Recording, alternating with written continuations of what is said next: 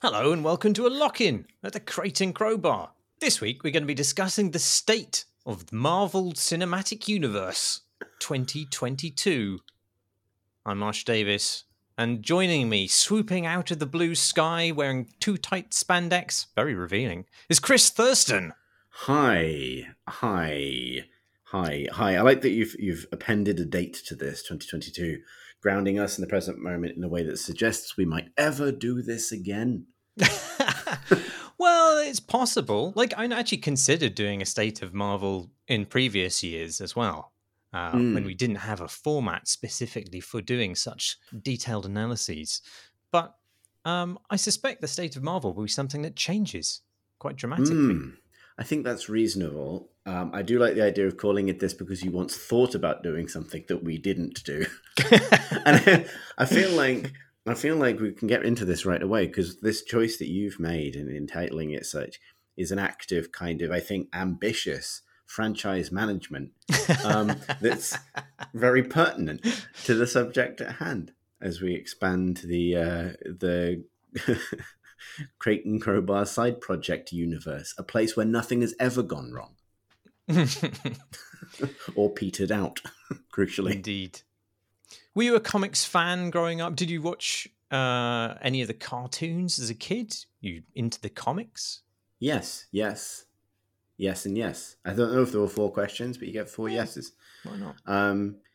Yeah, I was very much. I guess I did grow up reading comics, but in the incredibly sporadic way that was what that was like in the 90s, where you would get sort of odd trade, as in odd trade paperbacks, not just that they were strange, although they often were because it was the 90s, but you'd get them out of order or get stories out of sequence.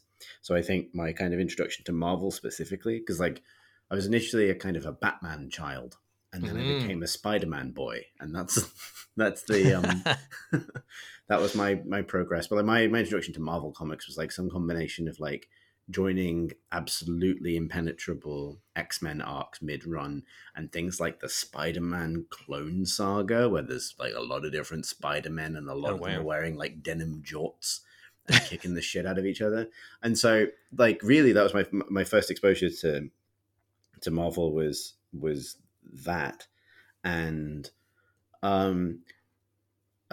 loving it very much, and obviously kind of consuming as much as I possibly could, but definitely associating it very strongly with a sense of like, on the negative side, bewilderment. On the positive side, a sense that it was unfathomably large and absolutely too much for any one person to become fully versant in. I hadn't really been exposed to like communities of people who did exactly that at that time.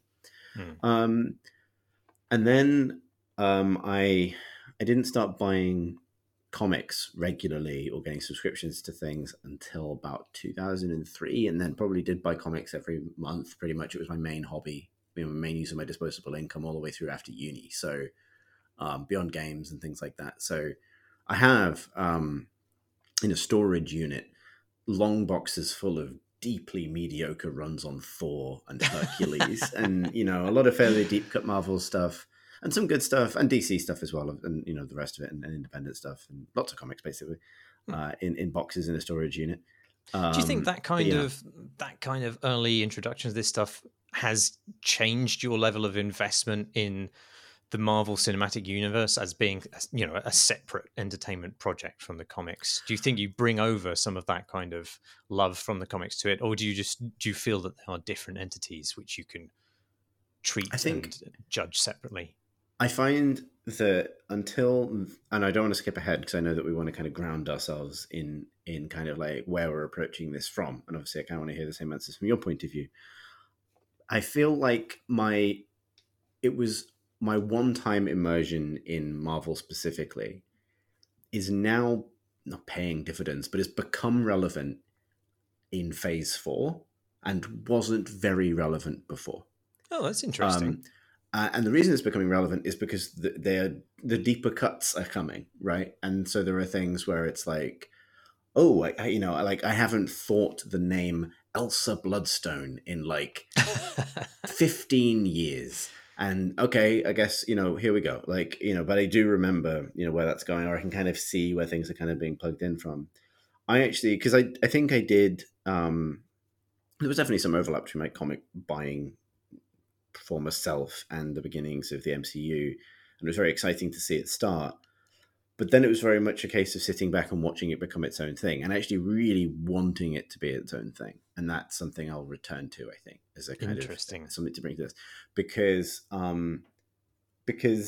yeah, maybe that's a point to return to. Like, I actually quite liked, one thing I would compare it to is the comics of, the universe of the comics is so sort of vast and burdensome that there was this habit for quite a long time. It goes back decades, but I think there was like, I'm remembering a concentration of this in the noughties. Maybe I'm wrong, and someone will obviously correct me if I am, but a sense of every possible way you could possibly reboot it to make it sensible or work as a story was tried, from both like the kinds of reconstructions or the kind of the post Watchmen deconstructions of comics, which were, a lot of them were really just ways of reconstructing comics with fewer things in them. So I would call out things like the Boys, the comic book The Boys, as that, and a lot of different things. There's a universe of that stuff alone, but also things like the Marvel Ultimates universe, which was like an extremely noughties reboot of late 90s noughties reboot of the universe, to be like, well, we're going to make all these characters tonally aligned with one another and make them fit in one play box, basically one kind of one toy box of stuff. And I think I'm not especially attached to any of those, and they all eventually melt and sort of rejoin the mother universe, literally or otherwise, and lose their distinctiveness. And so for me, as the MCU gained steam, the biggest, what I wanted for it the most was be like stable in that regard, right? To continue to be its own thing. And not necessarily, I know that there is not only like a lot of people who clamor for deeper and deeper cuts and more characters to be brought in, but also, the we can talk about the MCU as a content ecosystem in its own right, but it also supports one. It is the big kind of, whale covered in YouTuber barnacles. This is not a good analogy, but it supports an ecosystem of content that kind of requires it to keep bringing stuff into itself. And I think all of that stuff is sort of transforming into something else in the space. But I don't want to skip ahead too much. But but also I think it's fair to say that like, I am not like, it was interesting actually looking down the big list of every Marvel thing just to kind of make sure that we had a sense of what it all is, and realizing I have seen all of this with the exception of like one thing, yet not considering myself like a fan. Yeah. Which is kind of interesting for something to be like enormously ubiquitous, to have consumed all of it and to be like, yeah.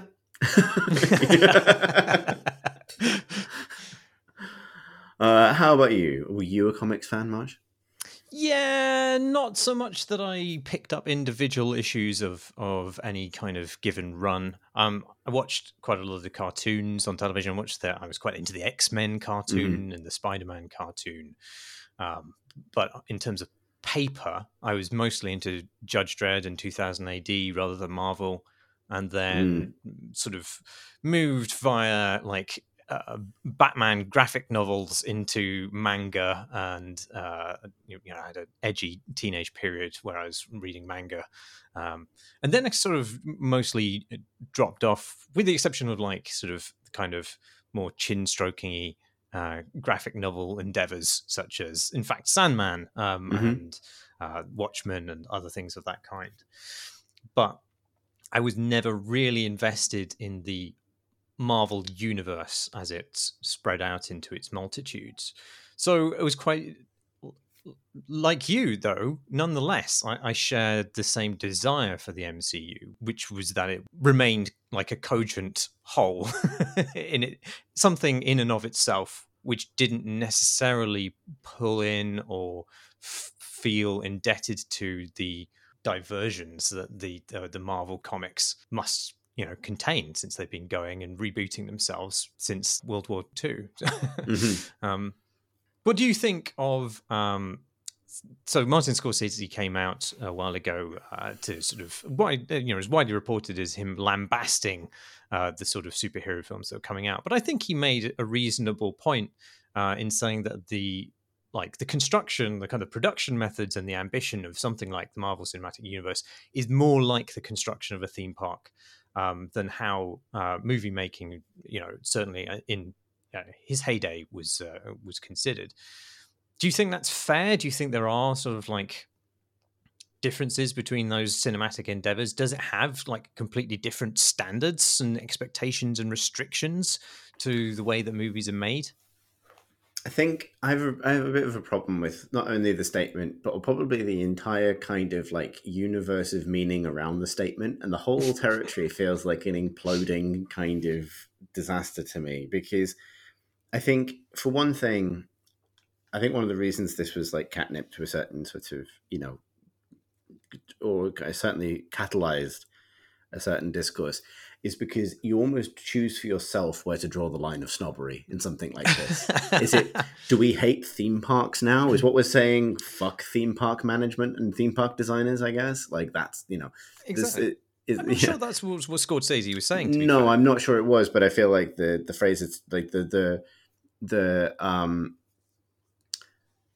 there's what I'm saying, really, to be less pat about it, is like there's a whole swathe of this which is effectively what is or isn't movie making, or what is or isn't cinema, which is I don't think helpfully approached through this lens. And everyone who seems to witness this statement kind of seems to bring their own baggage to it. If you're kind of blaming Marvel or this kind of era in blockbuster cinema for the collapse of like medium budget films, that is a take. Another take would be to blame streaming, for example. Right? There's so Sure. many there's so many different ways you can take this. I think it's, and I don't want to speak to what the intent is necessarily, what Scorsese's intent is necessarily. There is a marked difference, clearly, in which the way these movies go about being made to Scorsese's heyday, certainly. But there's also echoes for me of much earlier periods in popular cinema, like the studio system, for example. I mean, we call it Marvel Studios, but like, a time where studios were dominant and the power of individual directors and actors was less. It's far closer to that. And similarly, a lot of those studios were churning out things like musicals and westerns, which are also heavily stylized, heavily determined by genre, often heavily aimed at a particular audience that were expecting a particular thing from them. I think musicals, like the heyday of the Hollywood musical, is basically the best analogy for superhero films in some ways. It's just, I don't think even at its height, the musical got to a point of ubiquity that it is now.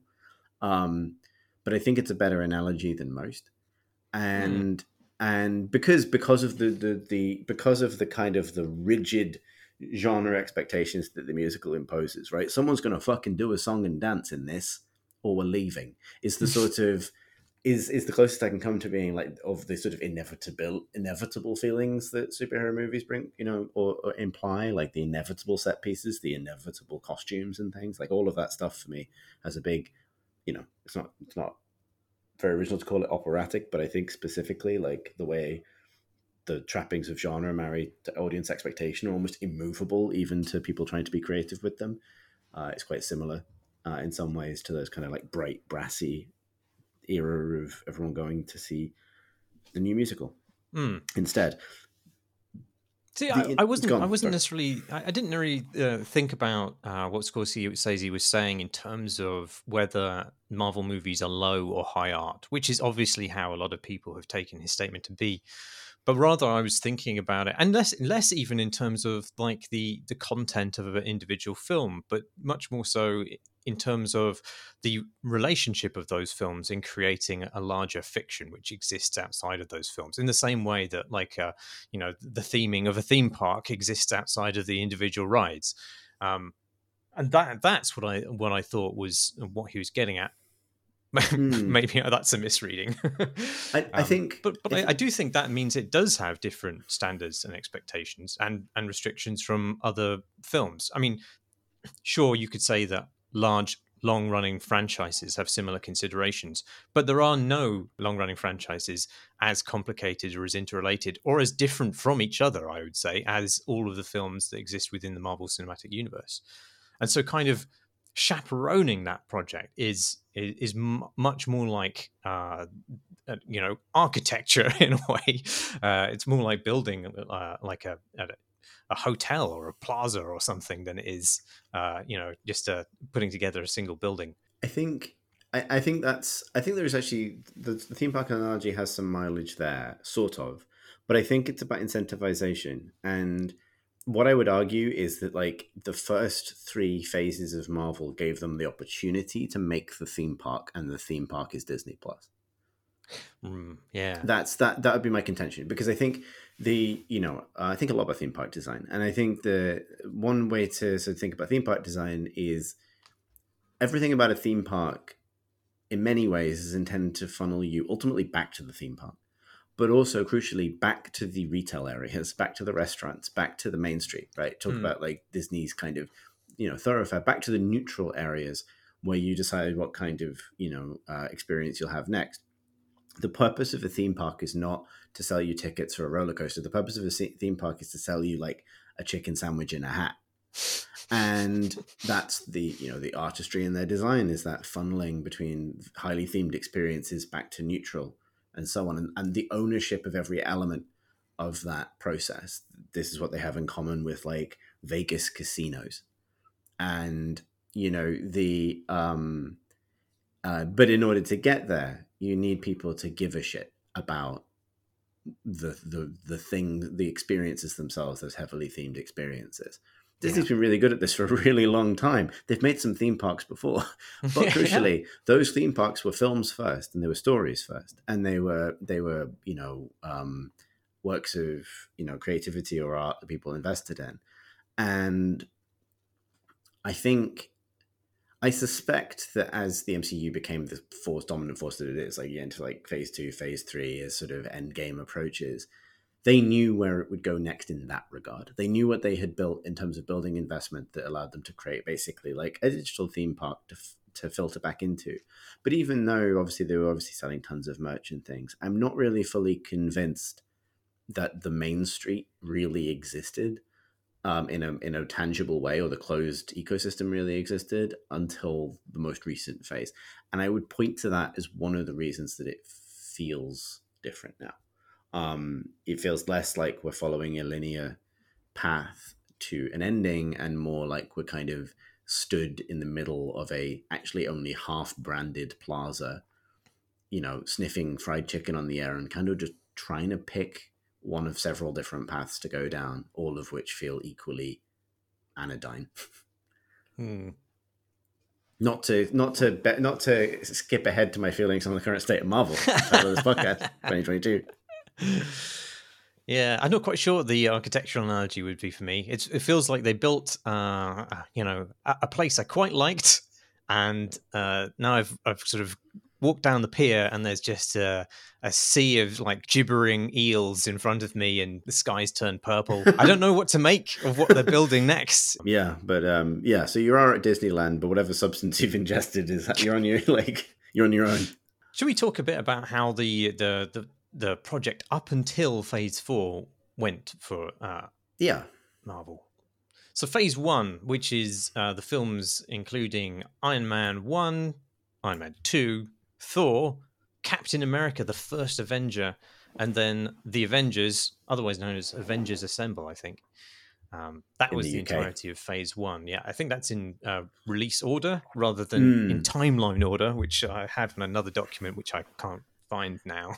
Is missing the Edward Norton Hulk. I thought it was one of the ones that was made by Sony or something. It was awkwardly sort of like half and half because of the recasting of Bruce Banner. But yeah, the post-credits for Hulk has Tony Stark show up. So, oh, okay. I'm totally wrong. Sorry. That's okay. I mean, will he forgive you? Will Ed Norton forgive you for leaving him out? I wouldn't want to make him angry, would I?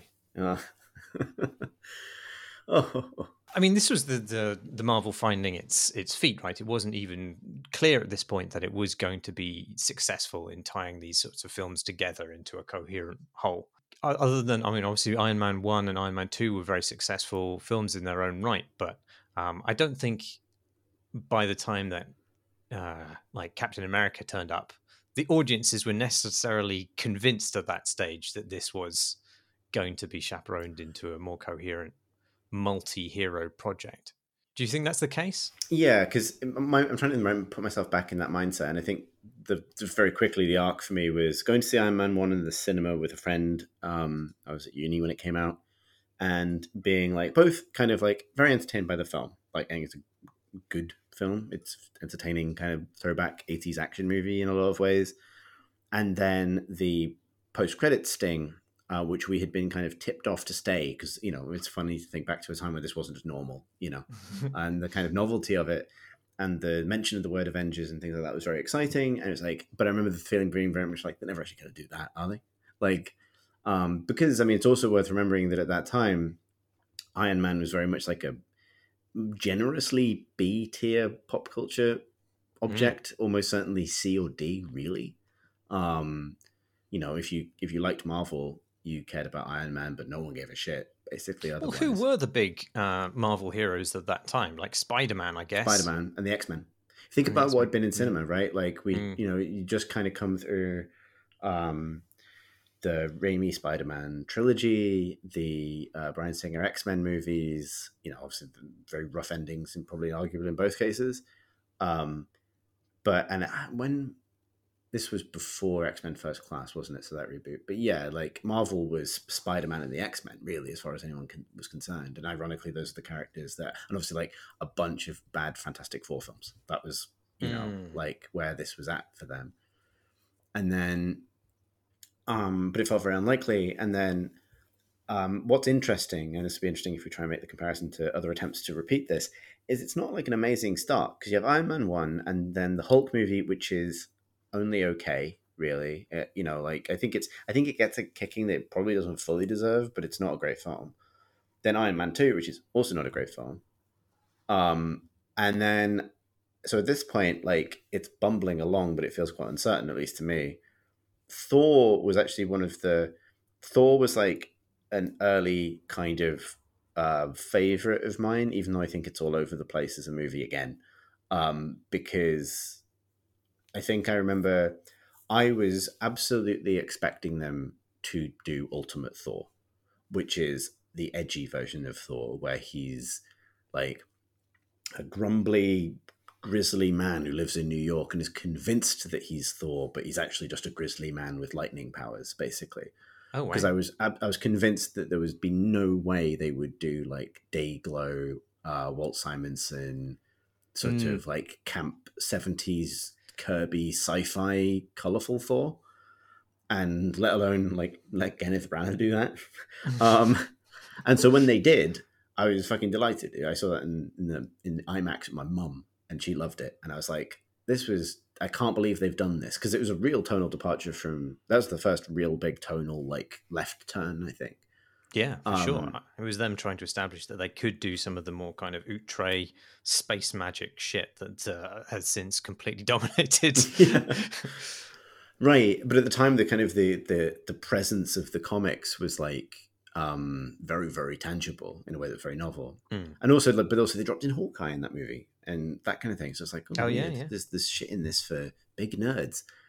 And then I don't think it was until um, the first Captain America film that it started to really click for me that it was actually coming together. And at that point, obviously, they knew they were making. Everyone knew they were making Avengers, but like as inevitable as the rest of it feels now, I do feel like it was only right at the end of that phase that it was actually like, oh shit, they're actually doing this. This is Yeah. actually kind of coming together.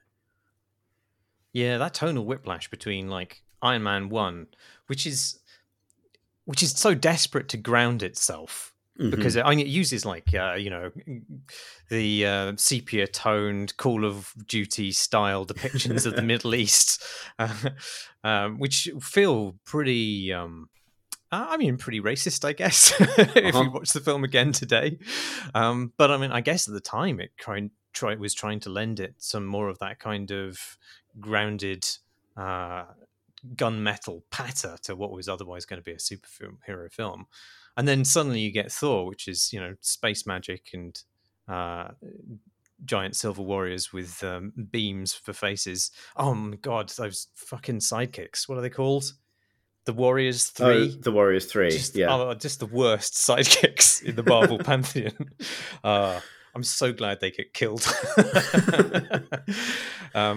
Yeah, it's a real mess, that film. But like the comedy, I think is the through line. Actually, it's the thing Hmm. that carried people from. In fact, it's the thing that made Iron Man 1 work, was really Robert Downey Jr.'s kind of his easy overlapping quippy passer. With Gwyneth Paltrow, etc. And I don't Yeah. think the cinematic universe would exist without Jon Favreau, probably. Mm. I think they would have carried on trying to make films, but it was Jon Favreau's ability to put a script together like Iron Man had, and then get the performances out of those characters that made it saleable, I think. Yeah, I think you're right to draw attention to humor as well. I just to sort of think about it separately, a different way. I think I think none of it would have worked without humor at all, because I feel like you can kind of trace this tonal arc from like, and even in that first phase, from like, this is sort of grounded, but it's also kind of leading with comedy, which will put you at ease, makes it okay to invest in the universe. It's a bit like getting people into a new D&D campaign. You kind of you Mm, lead with fun, and then kind of you can take things more seriously, and then sort of Captain America, which is also a light movie, but is also the moment where it becomes a bit more sincere because that character is kind of all heart, and then it kind of is then you're into the Whedon Patter zone. oh God, yeah. For the Avengers. But I was just thinking about this in the light of what came before it, where you have, what superhero movies had been, where if you look at like the Raimi Spider-Man movies have a kind of like obviously a charming element to them and a humor to them, but they're also like, and I think this is appropriate for Spider-Man, like they are all heart. They're very schmaltzy. Like they are, they're very sort of, um, densely tragic, and and I think that's a strength and in some ways a weakness.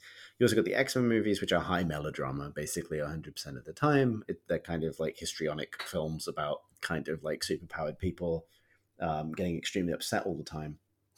And the other thing that obviously was absolutely monolithic before coming into this, um, although again I believe there's some overlap, is the Nolan Batman trilogy, which was the like most important superhero entity on cinema prior to the MCU.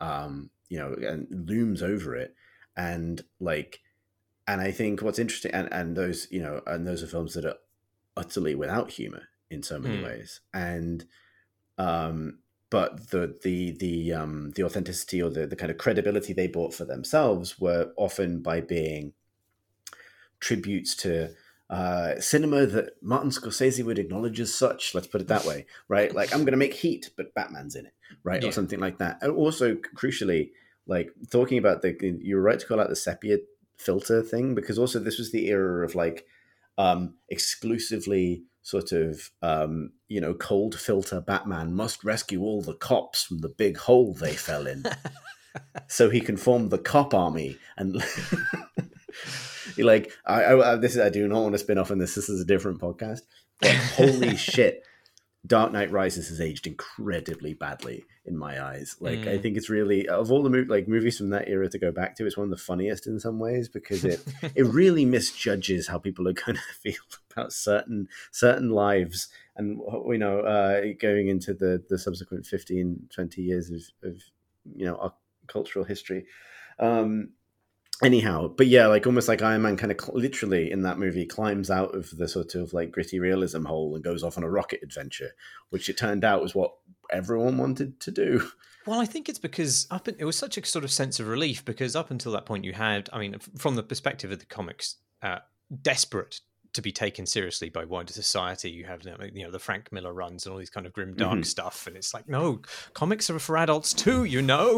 And then of course you have like the incredibly earnest, but at times quite emo Spider-Man films, and then Iron Man just has a sense of charisma and chillness to him, which kind of relieves the tension on having to Mm. buy into this character.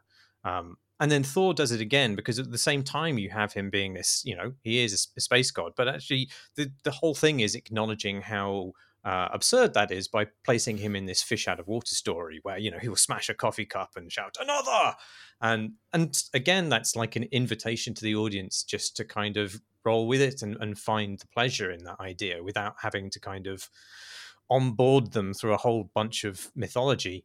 And then I think Captain America, again, similarly made a smart choice by kind of rooting the aesthetic in it in like this is it the silver or golden age of comics? It had that kind of aesthetic Gold, of really. golden. Yeah, it's closer to like Silver Age gets real weird. I think it'd be fair to say gold. Yeah. And I think all of those choices allowed people to enjoy those films about silly superheroes, which they might not have done otherwise. And then Avengers comes along and it sort of like seals the deal, basically. I don't particularly love Avengers, having gone back to it. Avengers Assemble rather than the Avengers Project in general.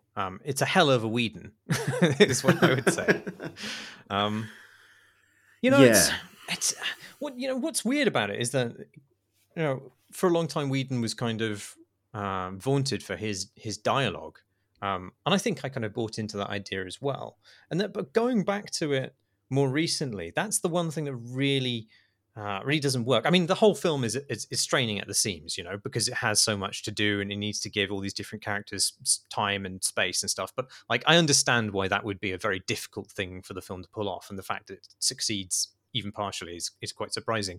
But it's just the small stuff like the dialogue and the just I don't know, like when Tony Stark and Pepper Potts rib each other in Iron Man, like every line seems to have a purpose, like an actual purpose. Like their positions are true to their characters and the larger narrative, and they're just expressing themselves in a witty way.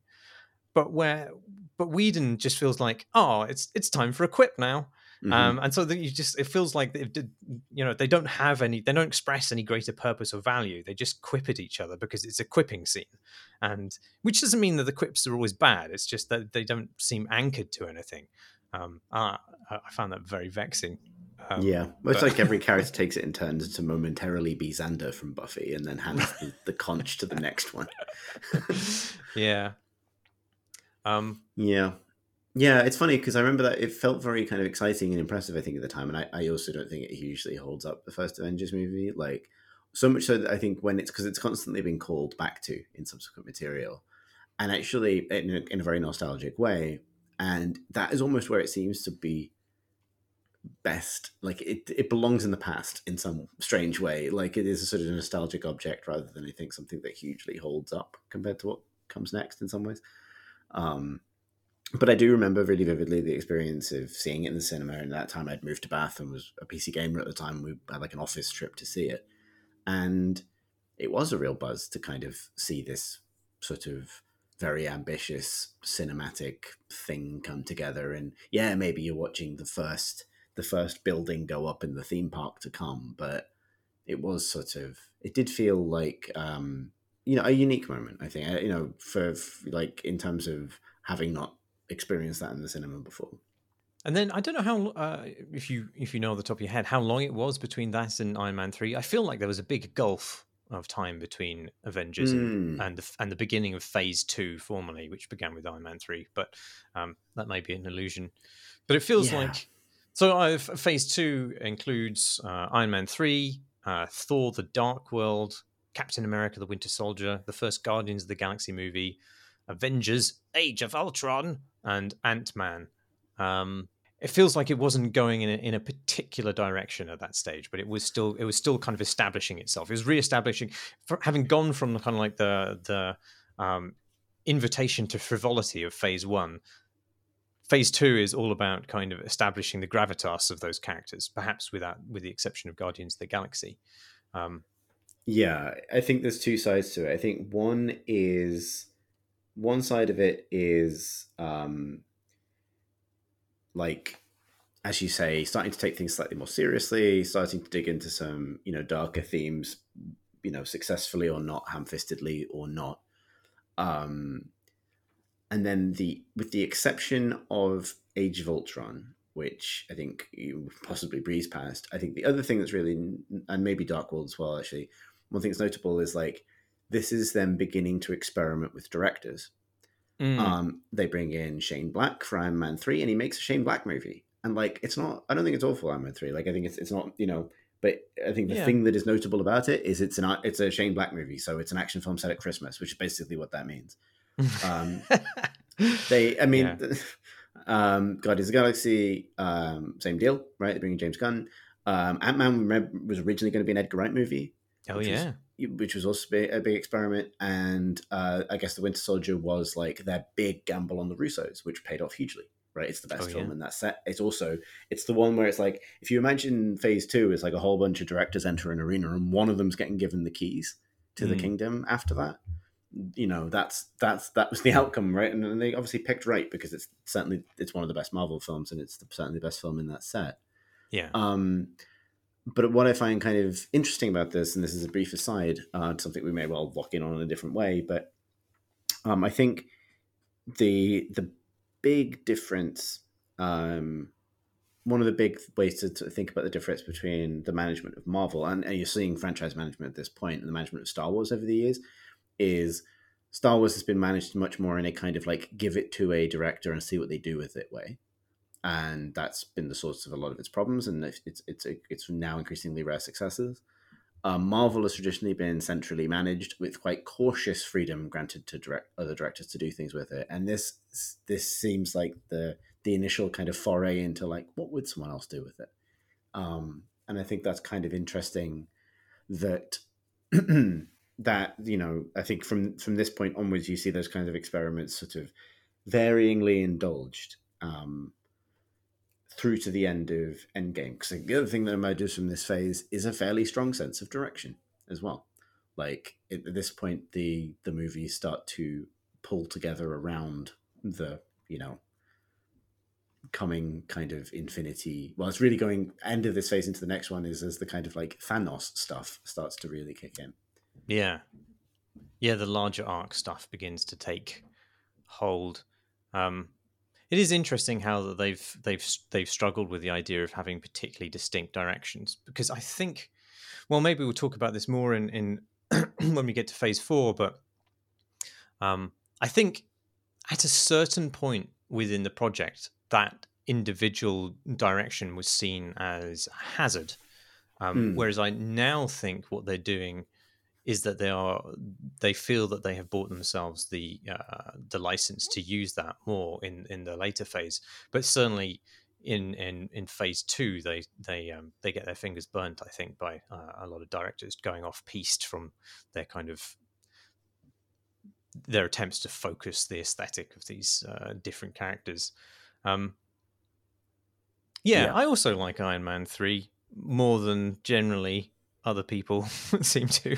There's a kind of pretty interesting and violent thriller in there, even aside from, and the fact that Tony Stark doesn't really have any powers throughout it is quite an interesting twist. It does, however, center on the idea that disabled people are dangerous, and that if you attempt to help them in any way, you inevitably become a terrorist. That's just how science funding works, I'm afraid. But yeah. Also, I think, all the Iron Man films end with big robots punching each other, and that fucking sucks. but it's topless people with CGI fire on them in Iron Man 3. Really? Oh yeah. Well, no, there is a horde of robots as well. Oh, that is true. You are right. There is a horde of robots. I think this is the thing. Like, actually, Iron Man 3 is probably the most like a lot of the Iron Man comics I was reading in the noughties, and a lot of its sort of worst habits are kind of inherited from that era. Although is also kind of it sort of it borrows a lot of the aesthetic from like things like Warren Ellis's run on Iron Man, but without borrowing the sort of slightly more off kilter futurism of some of that. And so but as you say, I don't dislike it. I think that's like it's interesting, like that being the phase that like I think there's a lot of things that people will call out as sort of like big moments in there. I think the Winter Soldier is the moment Marvel figured out how to do a darker story and actually sell it without it just sort of. I mean, literally, the film that doesn't have to tell you that it's dark in the title, just to let you know. And then Guardians of the Galaxy was like the big space nonsense departure that set the tone for so much that would come after it. And actually, one of the criticisms you could probably level up a subsequent Marvel is that like Guardians of the Galaxy basically set the tone for a lot of things that would follow. Oh, for sure, yeah. And I quite like Guardians of the Galaxy when I first saw it, but I've actually grown to pretty find that I think both the Guardians of the Galaxy films are way low in my rankings for all of the Marvel films now. I think for me, Guardians, like, I think it was very, very refreshing at the time. I think there's many things that hold up about it. I think, and obviously, James Gunn recently instantiated as like in charge of the DC cinematic universe Mm, now. I think it is refreshing and it's funnier than the Avengers. And I think maybe it's just sort of its shtick has worn thin mm. and therefore it's less fun to go back to. Like, retro, an incongruous retro soundtrack while the space thing happens is in all of these films now. Yeah, And yeah, and I mean, like the production design is great, and there's like I think when I first saw it, it was the sort of unabashed flamboyance of it, which mm, is sort of disarming and wowing. But now that's like the baseline tone for all of the larger Marvel space magic stuff. That no longer kind of is a thing to impress. And it then relies on the script and the charisma of the cast, which I don't yeah, totally buy anymore. it's the most in danger of becoming cringe, which is something we should all fear.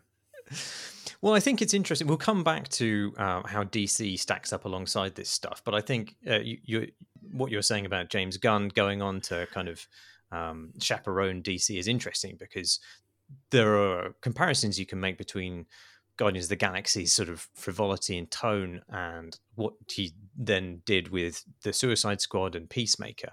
Mm. Um, but whether that is a trajectory which has uh, much longevity in it is another thing to discuss. But we'll get back to that. Should we just briefly move on, have an overview of Phase 3, and then... Yeah, well, I mean, so I don't know if this is controversial, but I think like Phase 3 is like the strongest by miles. Obviously, it's also the biggest by miles, yeah. but like, um, I don't think there's like a true misfire in there at all. I think probably the most forgettable film is Ant-Man and the Wasp. I would also put, obviously it's a Sony movie, but Spider-Man: Homecoming in this list. To Mm. be clear, sorry, we didn't actually list the films. So Captain America: Civil War, Doctor Strange, Guardians of the Galaxy Volume 2, Thor: Ragnarok, Black Panther, Avengers: Infinity War, Ant-Man and the Wasp, Captain Marvel, Avengers: Endgame. Um, that's a pretty good run, in my opinion. I think a lot of the best films they've made are in there, um, and I can just remember this being a consistently pretty exciting time to be into these sorts of things. I didn't see all of them in the cinema, but I did make sure to have seen all of them by the time Endgame rolled around. And to me, this is the achievement that they are currently tasked with recreating this phase Mm. and how it came together. I don't know if you Because it's agree. this phase which really ties all of those films into an ongoing continuity, which then climaxes in Endgame, right? Hmm. And as you watch them, there was a real sense of that escalating threat in the background and the kind of everything driving towards this single narrative point, whilst also having the time to kind of set up all these other characters and stuff. And that was this is the point of the MCU, which, regardless of what I might think about it in terms of it being high or low art, I don't really have an opinion on that, but like I admire it as a project because it just having this sequence of films which are able to establish their own identity whilst also driving towards um, a major kind of narrative climax is very impressive to me. Yeah. Yeah, because there's a lot of really distinct films in there that actually succeed as distinct films and then play into a greater, or crucially, weave something into the whole, which I think is the most healthy way to see this, right? Like, I Yeah. think,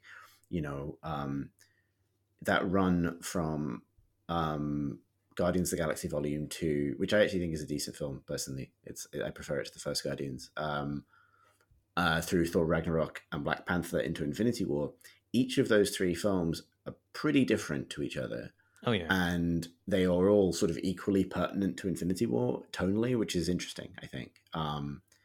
In fact, all the first five in general seem to kind of hand something up to the film that they're building towards. And I think there's a very strong sense of the benefit of that centralized kind of management. I wouldn't call it control necessarily, because like um, Thor Ragnarok is probably in some ways the biggest stylistic departure of the set, and on the other, in terms of being an outright comedy, and then Black Panther is probably the most sort of thematically rich movie they had made to that point. And those two were adjacent to each other, and yet they were both equally relevant to the Avengers movies that followed. Like that to me is the success of that phase, and it's the best argument for the sort of universe building effort, is to sort of weave all these different elements together and encourage this kind of movement back and forth between them. Yeah, like I'm not saying it's perfect. Like I'm not saying that the sort of various elements can't be balanced better. And I think, you know, both Ant-Man and the Wasp and Doctor Strange and Captain Marvel are all like okay. But I don't think it's been better than this. Yeah. And genuinely, like seeing both Infinity War and Endgame in the cinema for the first time were genuine experiences watching those things come together, particularly watching Endgame, which, you know, was such a, you know, again, don't want to break into a completely separate rant here, but like I was so impressed that they landed it with Endgame. You know, obviously it's a huge overloaded, like, does it still, you know, if you want to get into does it still count as cinema argument, go for it. But it's such a overloaded thing, and yet as a kind of, you know, Herculean act of just bringing this thing down and landing everything important to land and giving the kind of cathartic payoff for so much build up, it's lovely to see that actually happen and to see it resonate with people and to see it kind of people walk out of it buzzing because holy shit, they actually did it. It's funny because that was early summer 2019, and one of my big thoughts into the second half of that year was being like, holy shit, they can actually do it. They can actually build these big spectacular endings. You know, endings are hard and they can actually end one. So there's absolutely no way they fuck up the end of this Star Wars trilogy. Indeed. And so, you know, I think in hindsight, then you look back on it and be like, look, you're thinking about all of the things that were ending that year. It was a big year for endings. In terms of the Star Wars trilogy, Game of Thrones also ended that year. I think it stands up as like the only one that went well, basically. Yeah, I really, I mean, it's pretty impressive to me also that Infinity War is such a bummer. Like it was a very bold choice of them to make something so resolutely bleak, and yeah, of course you knew that probably ultimately they would prevail in a in a subsequent film, but it still ends on a real gut punch, and you know, their choices of how they characterized Thanos as a persisting villain across those two films, absolutely fantastic. You know, he is the antithesis of a lot of cackling superhero film villains up until that point. Like, you know, he is incredibly measured. He's calm. He's sorrowful. He's wise, despite being, you know, quite evil.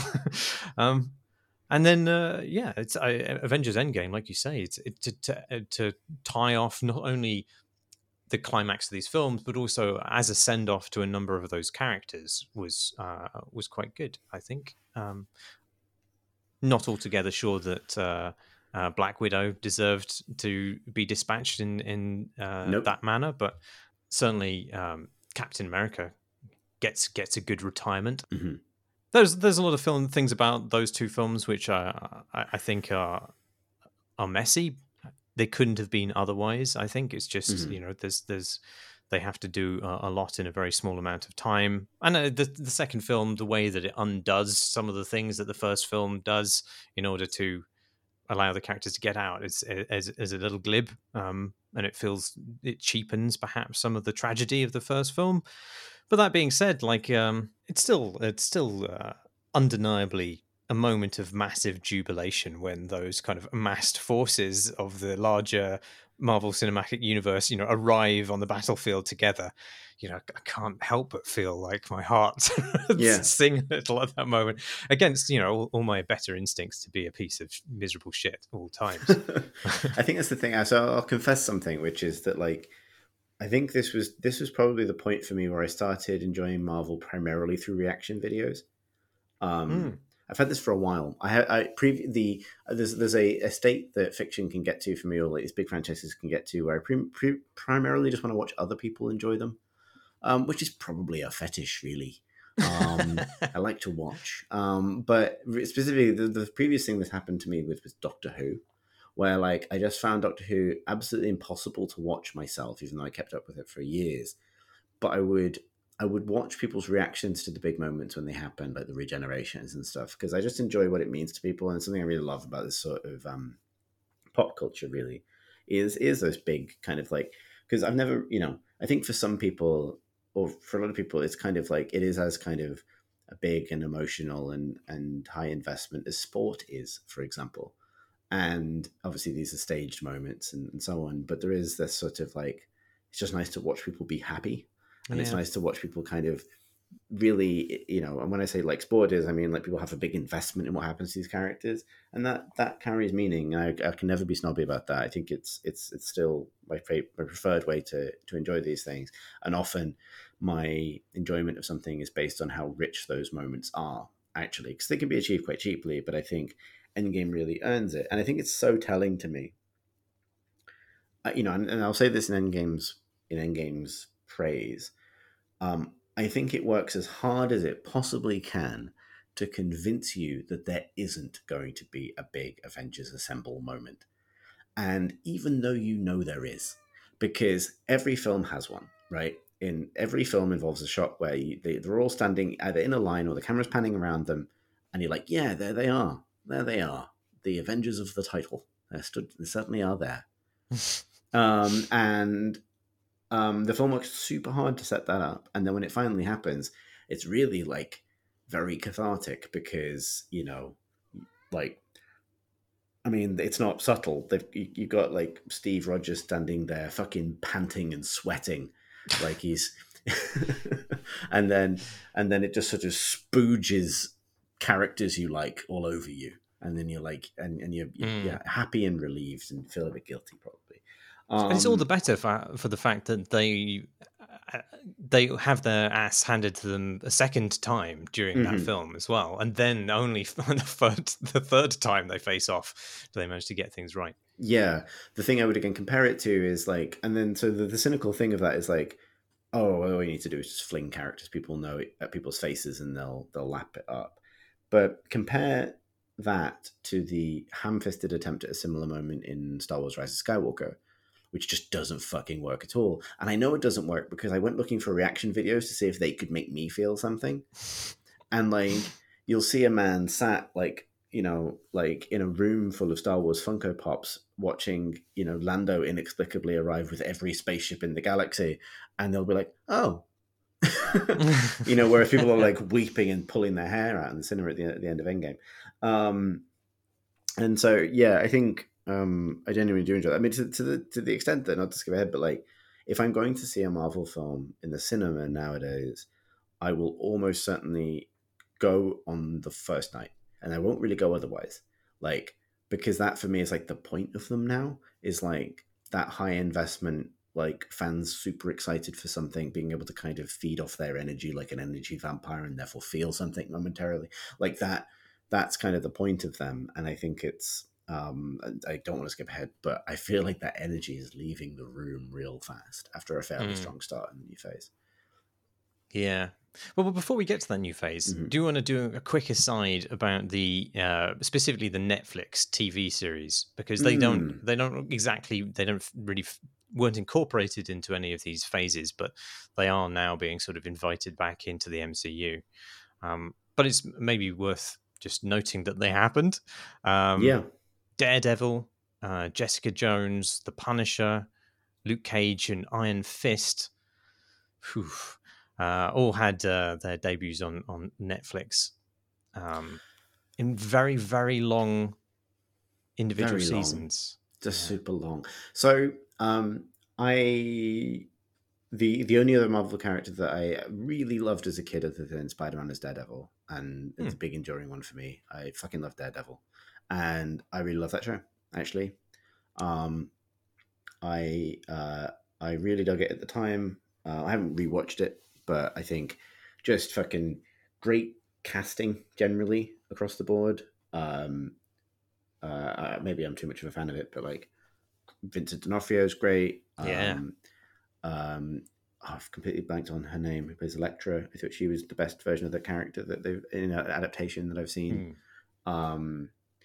Um, and Charlie Cox as Matt Murdock is great, and a real kind of success in that regard. And then I think Jessica Jones stands out again. I think Kristen Ritter is really well cast. I think it's a really good version of that character. I think John Bernthal is great as Frank Castle. I think the Punisher stuff, as when it's introduced, is really exciting to watch those things come together.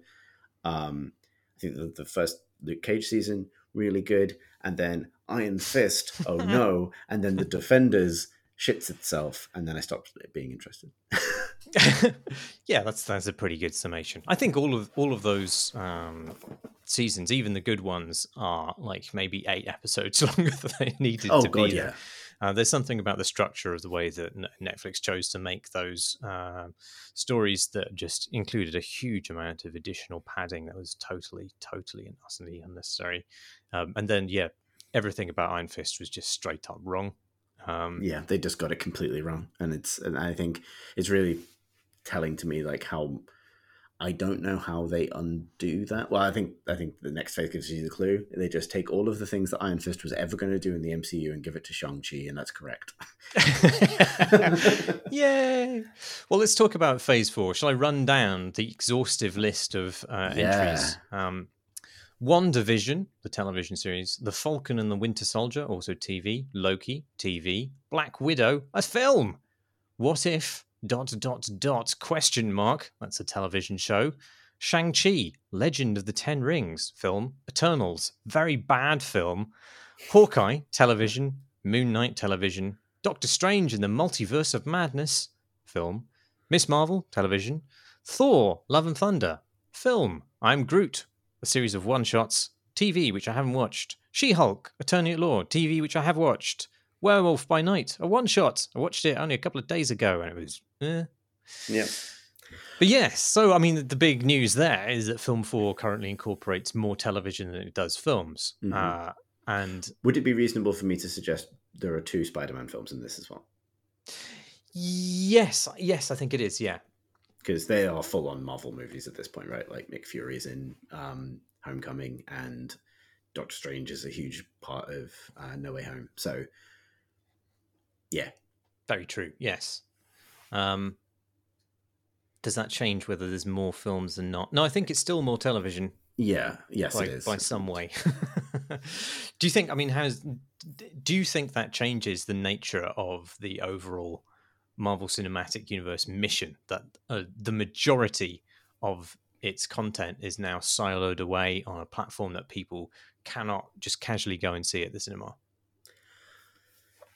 Yeah, and I don't really start picking at this, but this is the moment where it really starts feeling like the comics to me. Like it really starts feeling like the experience of buying comics in, let's say for the sake of argument, 2007. And there's so much going on, and there's stuff siloed away in its own sort of stylistic cubby holes and narrative cubby holes. There are crossover moments, but it doesn't feel. It's funny that obviously it feels possible to watch all of the Marvel stuff because we have, with the exception of the Groot thing, which we haven't. But it has that kind of sprawling breadth to it without a sense that you're watching one story evolve over a series of maybe stylistically divergent but still kind of centrally managed iterations. It feels like a domain to wander around in now rather than a story to receive. Mm. And I think that's Yeah. both true of the setting from the point of view of people picking an element of it to flesh out with their stories, but also true of the experience of being a viewer of it. Is it feels like, well, every one of these shows I watch or every one of these films I watch is going to take me on an excursion to part of this setting, but no more than that. I think it's, Yes, I think that's true. I think it's also created sort of a neuroses within the whole kind of mission here, which is that obviously they have a financial incentive for one film, for example, to try and encourage people to go and see other things within the same cinematic universe. They want it in some way to become necessary for you to watch one thing in order to understand another. But at the same time, they want the exact opposite of that because they need these things to be standalone entertainments. And so what you have is this sort of like fracturing essentially of and doubling of a lot of strands of narrative, so that you can still be fed information about the encroaching multiverse from lots and lots and lots of different angles, but at the same time none of those things feel consequential anymore because it's quite possible that you could have missed them or seen a different film or different TV series. And also it's almost as though the filmmakers themselves have not been able to create a singular vision. Like it's almost as Hmm. though that they've reintroduced the idea of the multiverse a bunch of times now in a bunch of different films and TV series, and in each one it seems to work in a slightly different way, and it's no clearer about what the where this is ultimately going, really. So I think they've sort of been hoisted by their own petard there, in that they want this thing to be attractive and bring people into Disney Plus, but at the same time they can't commit to that because they need these things to be kind of individually coherent. And the result of that is that they are neither a kind of compelling ongoing narrative, and in some cases not even individually coherent anymore. Yeah, it's interesting because I think there's too many different threads, I think would be my argument. And like, I'm not of the belief that the value of a Marvel thing is what it gestures to in the kind of meta story, right? I don't think that's the case. However, if you look at the phase before this, the Infinity Saga, whatever they would call it, um, the meta plot of like, can the big purple man get all the Chaos Emeralds, is tangible enough to kind of string together otherwise disparate elements and kind of reassure you that, like, we'll take a punt on. You might be not sure about Thor because you liked Captain America, but they're all playing towards the same story. I think my one of the things that's sort of a problem for Phase 4 is that as far as I can tell, looking at the list, I think they're teeing up like 3 or 4 different big crossovers or events, right? Equivalent to Endgame. Um, and they're doing them very, very, very slowly. So much so that even though it's been, feels like years at this point, and obviously you can blame things like the pandemic and other things getting in the way and messing up production schedules, but it still feels like we're crawling towards not even the midsection, but like, you remember how it felt when, like, I think it was at the end of, was it the end of Age of Ultron, where like Thanos finally grabs the Infinity Gauntlet and he's like, okay, we're going somewhere now. And it's like, it'd been years to get to that point. I feel like we're no closer to that point with any of these plot lines. And just to kind of be Yeah. clear what I mean, I'm going to kind of think about the list and think about what is teasered with each of them.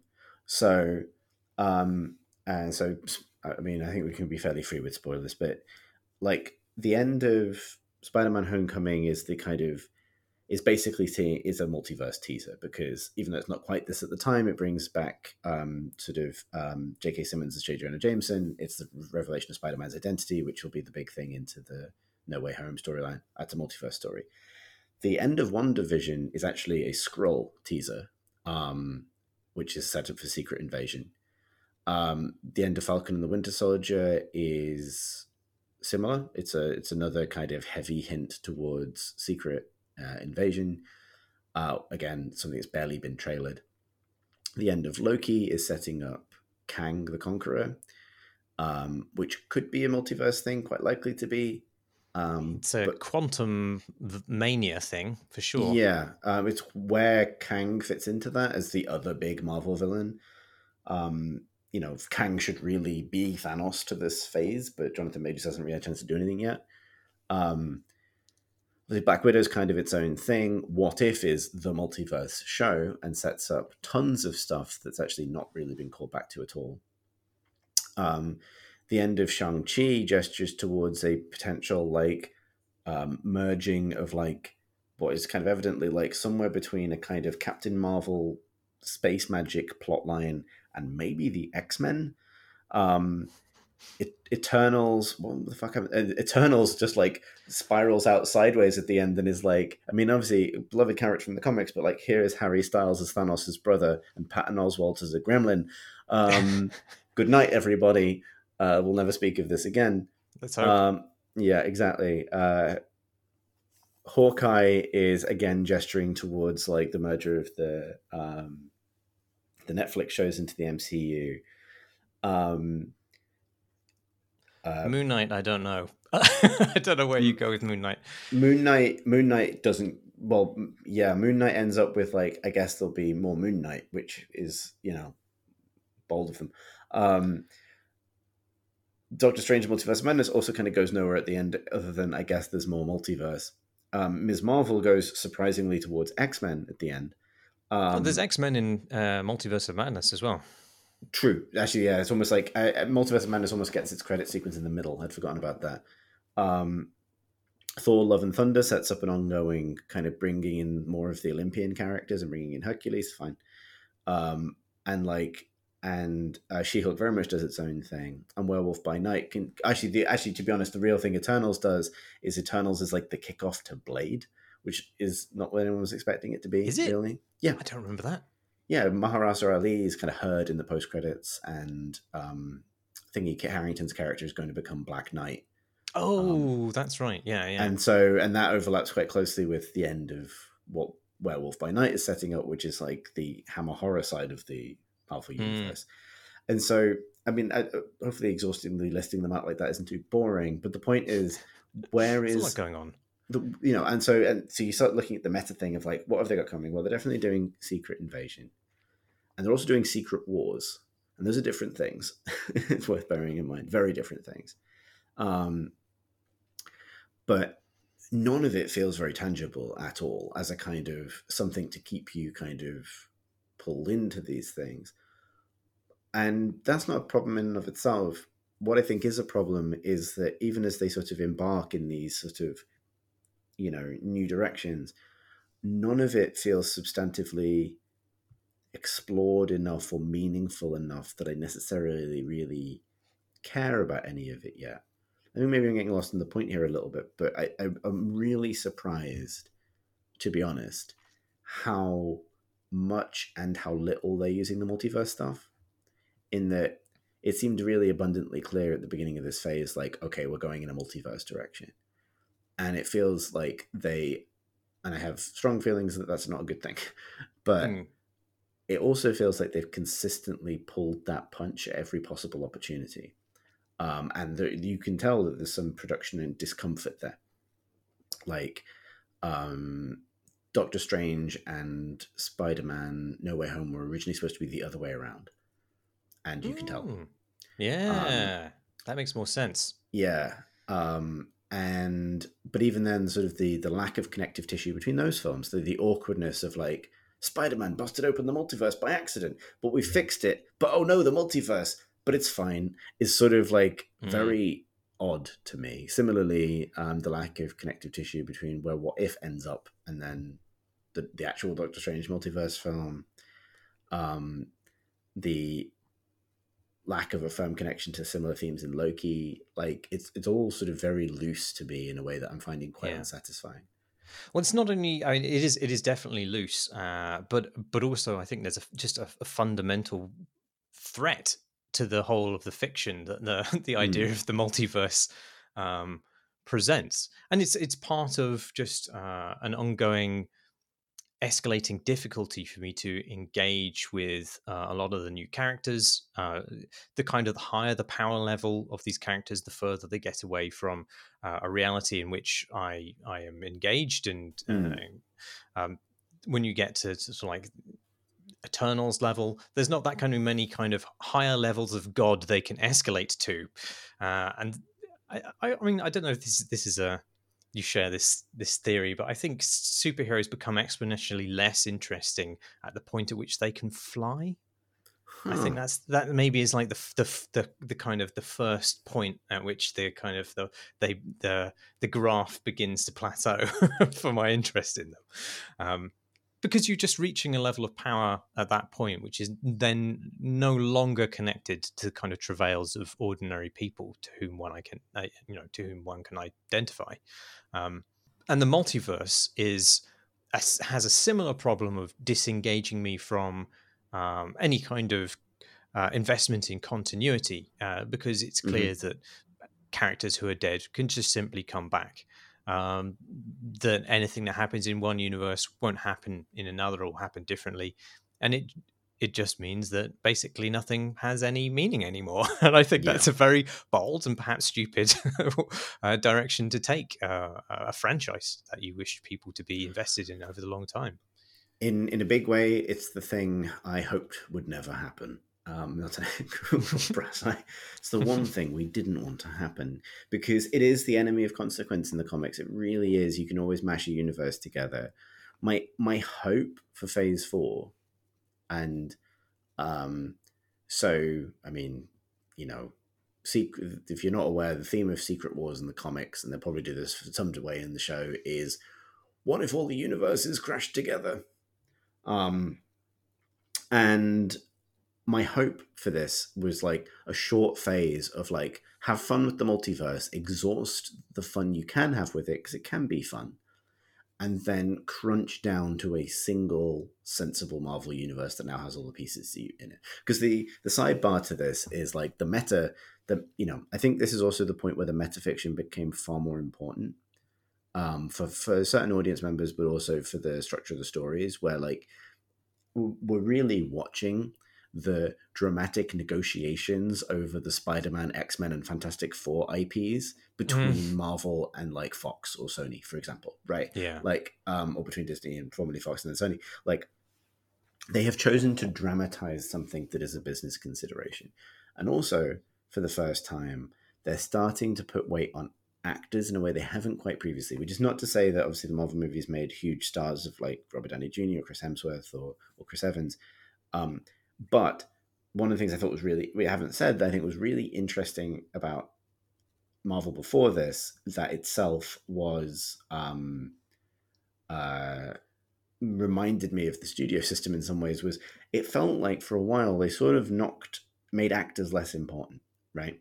One of the defining features of superhero movies from the 90s into the noughties in some ways was, well, for the 90s specifically, I think maybe you can call out both Bale as Batman and Tobey Maguire as Spider-Man as exceptions to this. But superhero movies were also expected to be star vehicles in some way, like Val Kilmer as Batman, George Clooney as Batman, etc. Right? Like, Mm, your leading actor had a huge impact on being able to sell the films. They struggled with Superman for a while.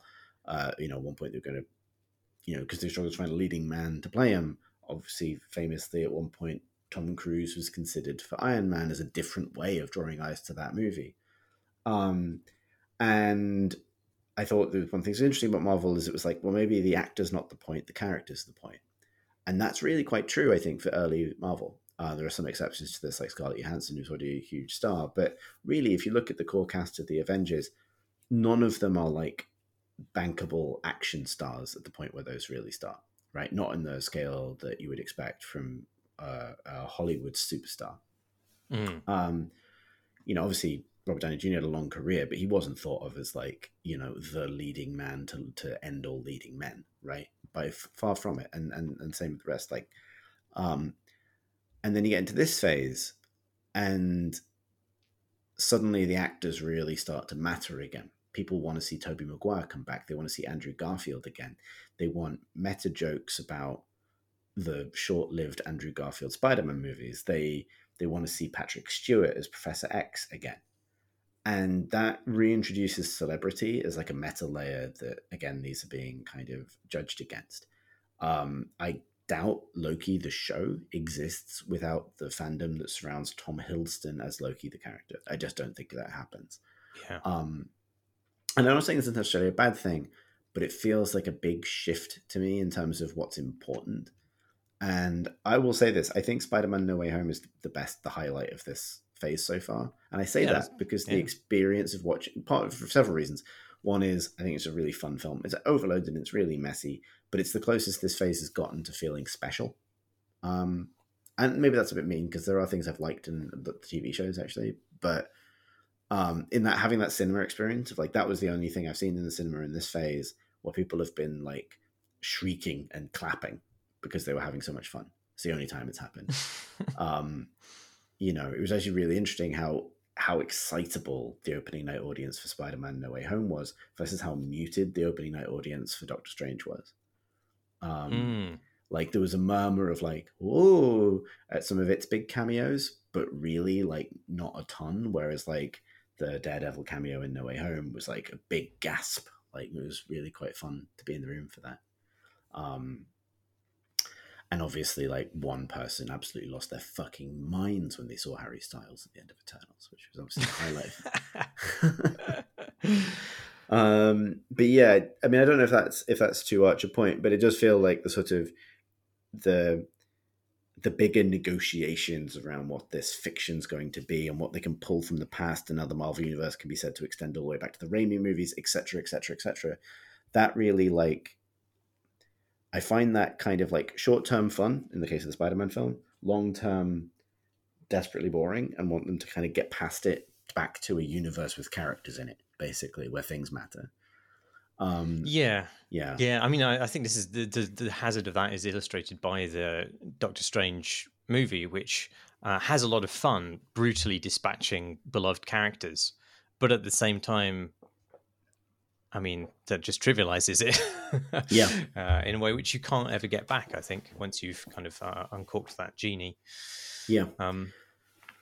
It's interesting to just to jump over to DC. I think this brings us back to what I was going towards with James Gunn's efforts. So at the moment in DC, there are James Gunn and a producer whose name I've forgotten have essentially been given the reins to several of its branching cinematic universes. So you still have like the leftover dregs of the stupidly super serious Snyderverse, which have now been sort of gobbled up by the self-consciously unserious Gunverse with Suicide Squad and Peacemaker. And then you have the Joker and its forthcoming sequel, and then completely separate from that as well, you have Matt Reeves' burgeoning Batman franchise.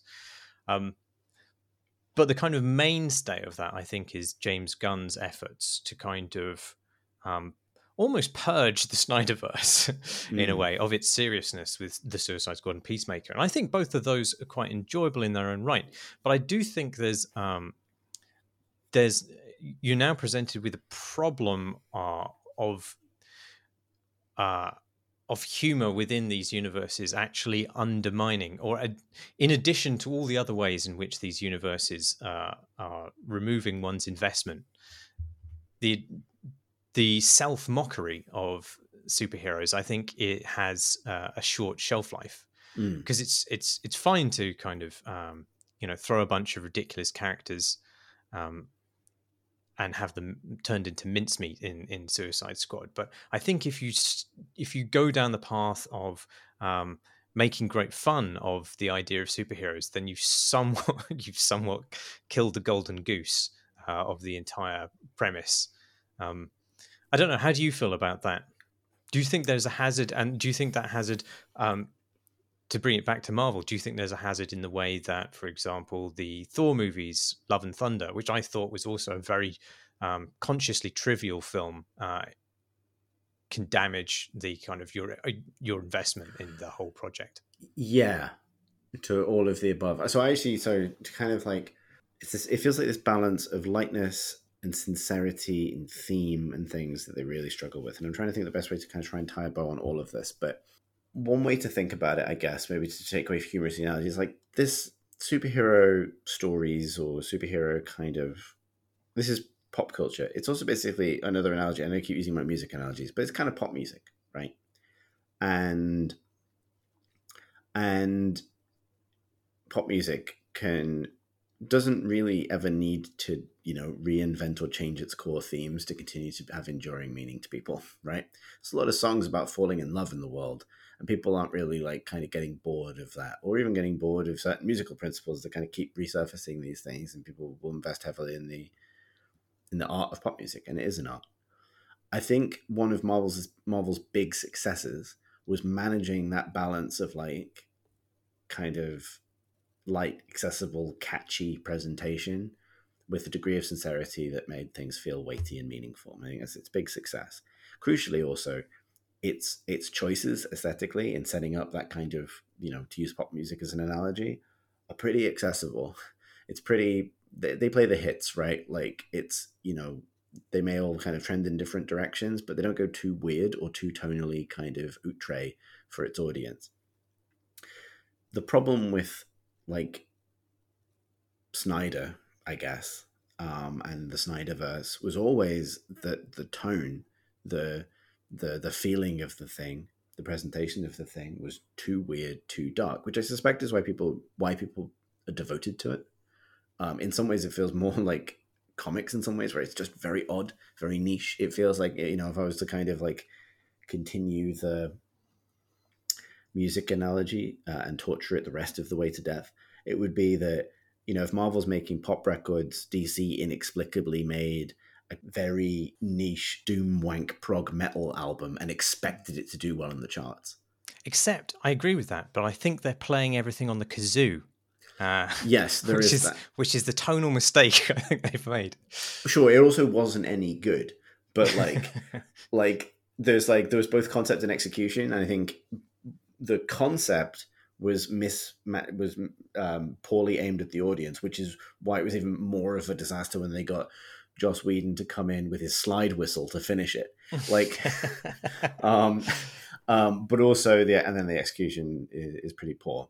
And I think, and the reason I'm torturing this music analogy so much is because of how like absolutely central to the success of all of the gun stuff music is, right? Like, I really liked Peacemaker. I think it's a really good bit of TV. I think it's my favorite of the superhero TV things recently, including any of the Marvel stuff, and also including things like The Boys, although I think The Boys is things to recommend it as well.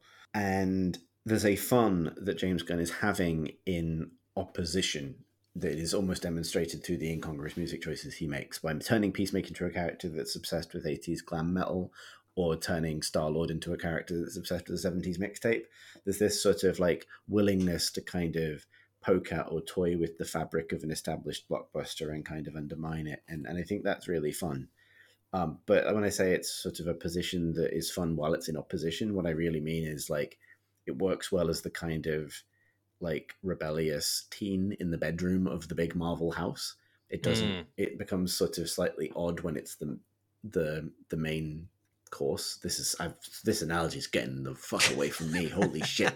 Holy shit! How many multiverses can I dig deep into this analogy now? And so while you're having your main course of pop music served to you in a big house, which is also a film, you take that first bite and you throw up immediately, just as I just have all over this microphone.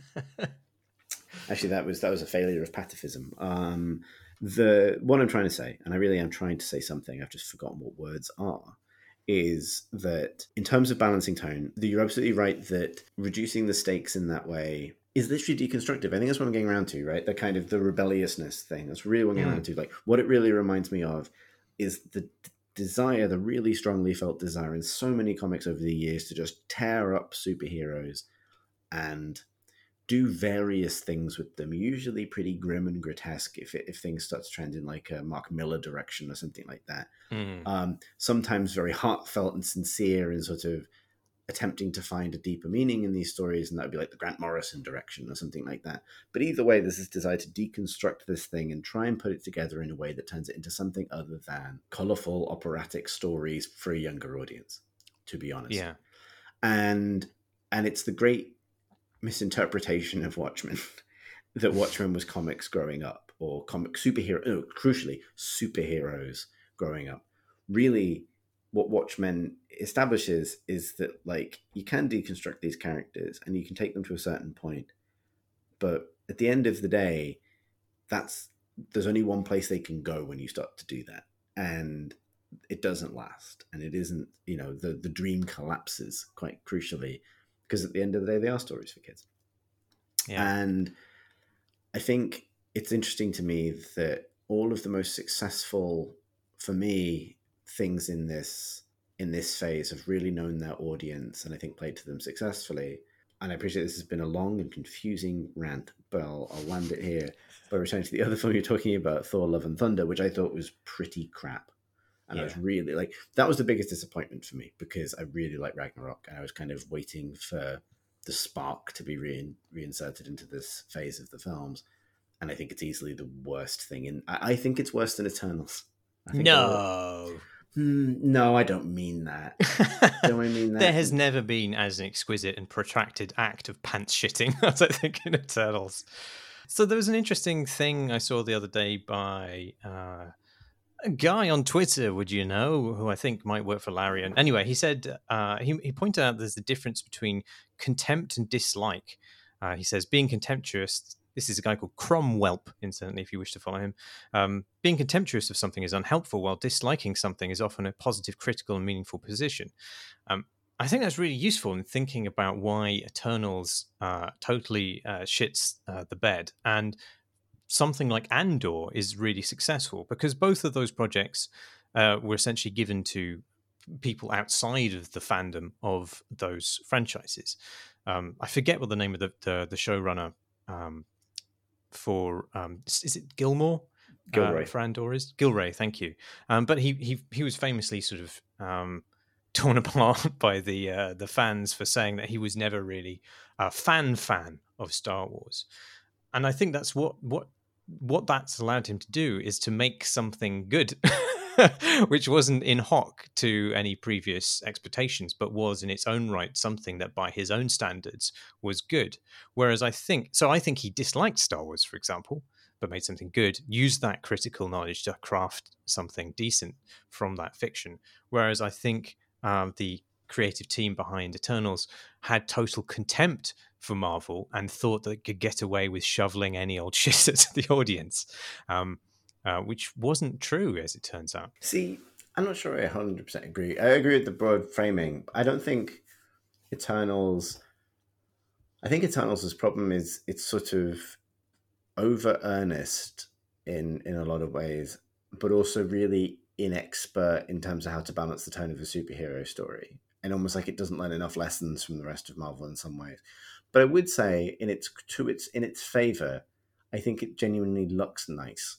Like I think it's sort of primarily a very visual film, and um, I kind of appreciated some of its sort of spectacle. And I own comics like this where like I could completely skip the writing and just look at the art. And that's kind of what the Eternals is for me. Good slideshow, I think, which is not sufficient as movie making. I will agree with you and probably Martin Scorsese on that. But like, nonetheless, I think the reason I sort of wandered into like, and I am wrong to say that it is a better film than Thor: Love and Thunder. I don't think that's true, really. I But think it's probably a worse film than the Snyder Cut. Just to throw that out yeah, I think the Snyder Cut is like I quite enjoyed the Snyder Cut. I ordered a pizza and I watched all of the Snyder Cut in one sitting with a bottle of wine, and I actually had a great time because it is so fucking weird and such a there. yeah, and like that's kind of what I want, like because it's deeply idiosyncratic and it's very unapologetic for what it is, and what it is not good. But I'm glad I found myself happy. There's a kind of apparently like I've been accused of being a people pleaser, and I think maybe part of that is this. So much so that I once like refused dental anesthetic because I don't want to inconvenience the dentist. That's the point of view I'm coming at. Um, um, and so I'm coming at it from that point of view. I can enjoy a film if the person next to me is enjoying it. I can enjoy a film if I think the director is pleased with it. I'm like, well, good for you, Yeah. Zach. Like, you know what I mean? Like, just, okay. Like, good for you. I'm glad that you did this. I think I have the Yeah, he opposite. really made the thing that he wanted to make. Was Yeah. that a good choice? Maybe not No. in the broad scheme of things, but But yeah, whereas with Thor: Love and Thunder, I was really disappointed by it because it felt too comfortable. And this is really where I was trying to get to with that sort of tortured set of analogies earlier was for talking about contempt versus dislike. I think Thor Ragnarok is an interesting example of someone. I don't know if Taika Waititi was necessarily contemptuous of Marvel, but certainly came at it very willing to tear it up, but also kind of like teasingly, lovingly pay tribute to parts of it that maybe were underserved in the movies, right? Like um, his um, his Thor movie was the most kind of colorful and Kirby-ish of all of them, and that was really nice to see.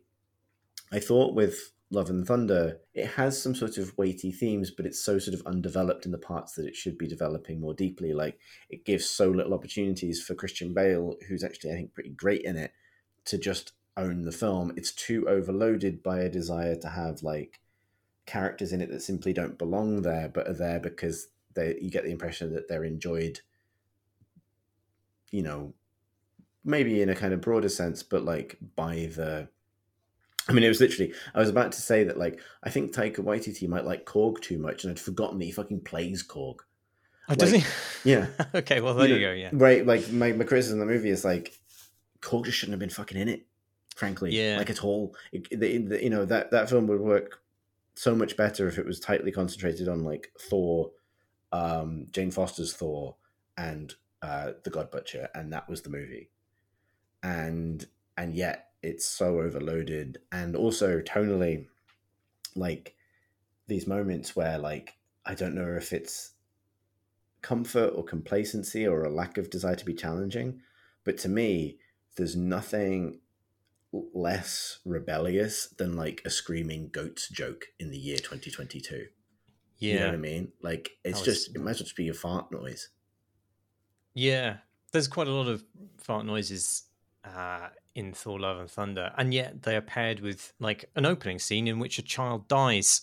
And you're like, Yeah. I'm just can't be on board for this. You've got to choose one or the other. I think. I think one of the things that makes Ragnarok more successful than that is Ragnarok takes place. All of its absurdity is dislocated from the larger Marvel Mm. universe.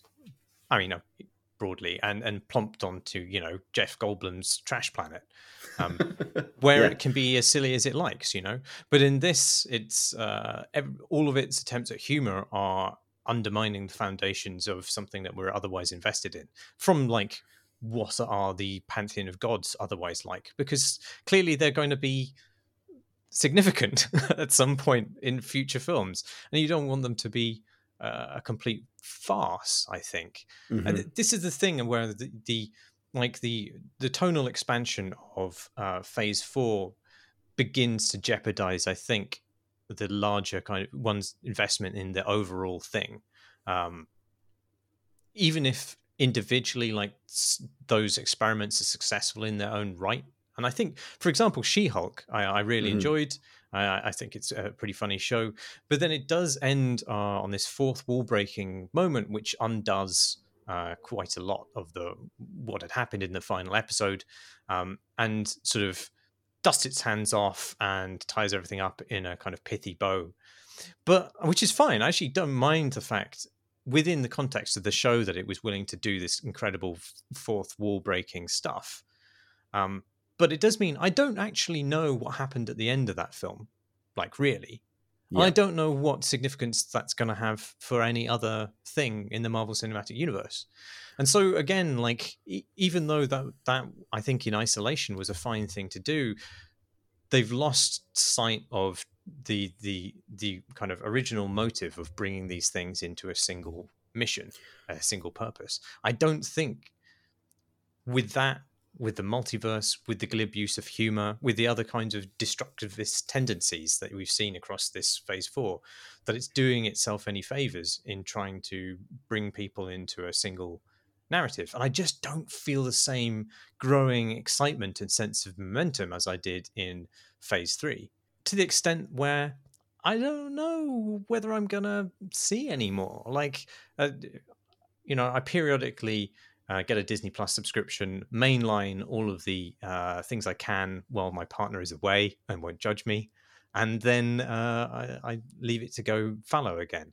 And yet, I don't know that cycle is going to continue. Like, I Yeah. might just not pick it up again because I think a lot of these things are pulling in so many different directions.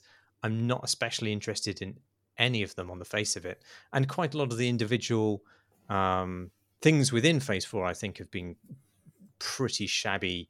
WandaVision had some interesting ideas. I think the pandemic probably didn't help with its the way it tied up.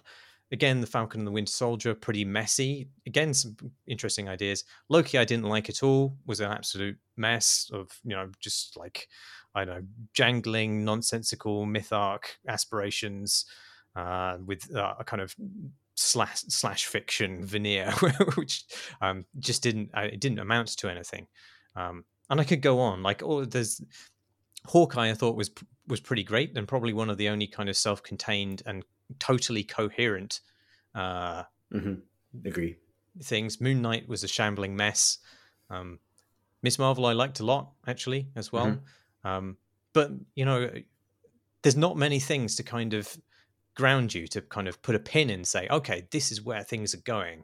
These are the stakes. These are the characters I care about, because it's doing everything it can in all of the other directions to kind of de-invest you. Do you think you will persist, or is it? I think you've helped me kind of break out what I think I've been trying to say, as I forget how to speak this entire time. The only thing I would add is I really like Shang-Chi as well. I think that's a genuinely really fun film. But here's, I think, the reason, both that it's for the tonal things and the various points that I've tried to make about the lack of a coherent meta plot, and also that feeling of this is kind of what it was like reading comics. And it's because this, truthfully, does not feel like a universe anymore. It feels like a loose container for stories and creative works that may be good and may be shit. And that's a lot more like the comics. A lot more like the comics. And the experience of being like a comics fan for me was of following sometimes characters, more often than not writers and artists, from project to project. Because you'd want to know, like, who made this one? I'll follow the writer that I like, or I'll follow a character that I like because I've heard good things about, I maybe haven't read the writer before, but a character I like is getting a treatment from a writer that's well regarded, or something like that, or something interesting about the art style. Like, you would not try and read it all because there's a lot of mediocre stuff in there, but you'd kind of be guided by a meta sense of like where the good stuff's likely to be. But that doesn't contribute to a sense of Marvel in that concept as a universe. But actually, at the time I was reading comics, they'd given up on that. It was a multiverse, and occasionally you'd dip into a side universe or something else.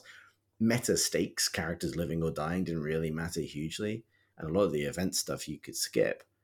The good stuff was found in individual runs, like the Matt Fraction Hawkeye run that informed the TV show, for example. And that's what the cinematic universe is starting to feel like. Not like, because I feel like,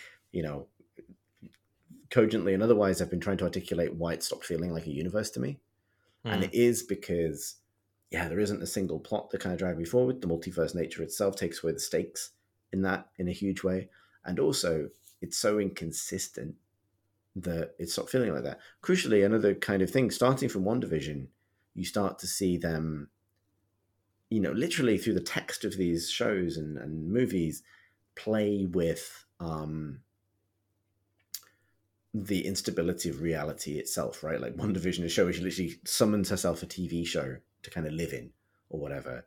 But then, I would compare that to something similar, like the end of, minor thing from the end of Werewolf by Night, where it goes from being black and white to in color, not in the universe, but as a way to communicate you to the reader, to you, the viewer, hey, this is going from being stylized like a genre piece, a Marvel Hammer horror pastiche, to being part of the Marvel universe now. And that alone tells you that you're occupying a kind of, it's not quite the fourth wall break that She-Hulk does, but it is still a fourth wall break in some ways. It is kind of toy with your perception of what the universe even means. And all of that kind of culminating in that She-Hulk moment is basically confirming, like, because, that's one of those things that's rewarding if you're aware of the history of the comic book character, where she will punch her way out of the comic and have an argument with the writer. That's very much a She-Hulk thing. It's, it's both very, it's almost a perfect encapsulation of this sort of thing, where it's both a kind of bold new surprise for them to fold in to something, a degree of cheekiness they've never done before with having her explicitly ask for the X-Men or whatever. And yet it's also deeply familiar and kind of deeply faithful to the source material. But I think it makes it canonically the case that what you're experiencing is not a cogent place with characters who have consistent experience between appearances, but a toy box full of different kinds of entertainment for you to dip in and out of. And that's the point where it became a theme park, really, to me.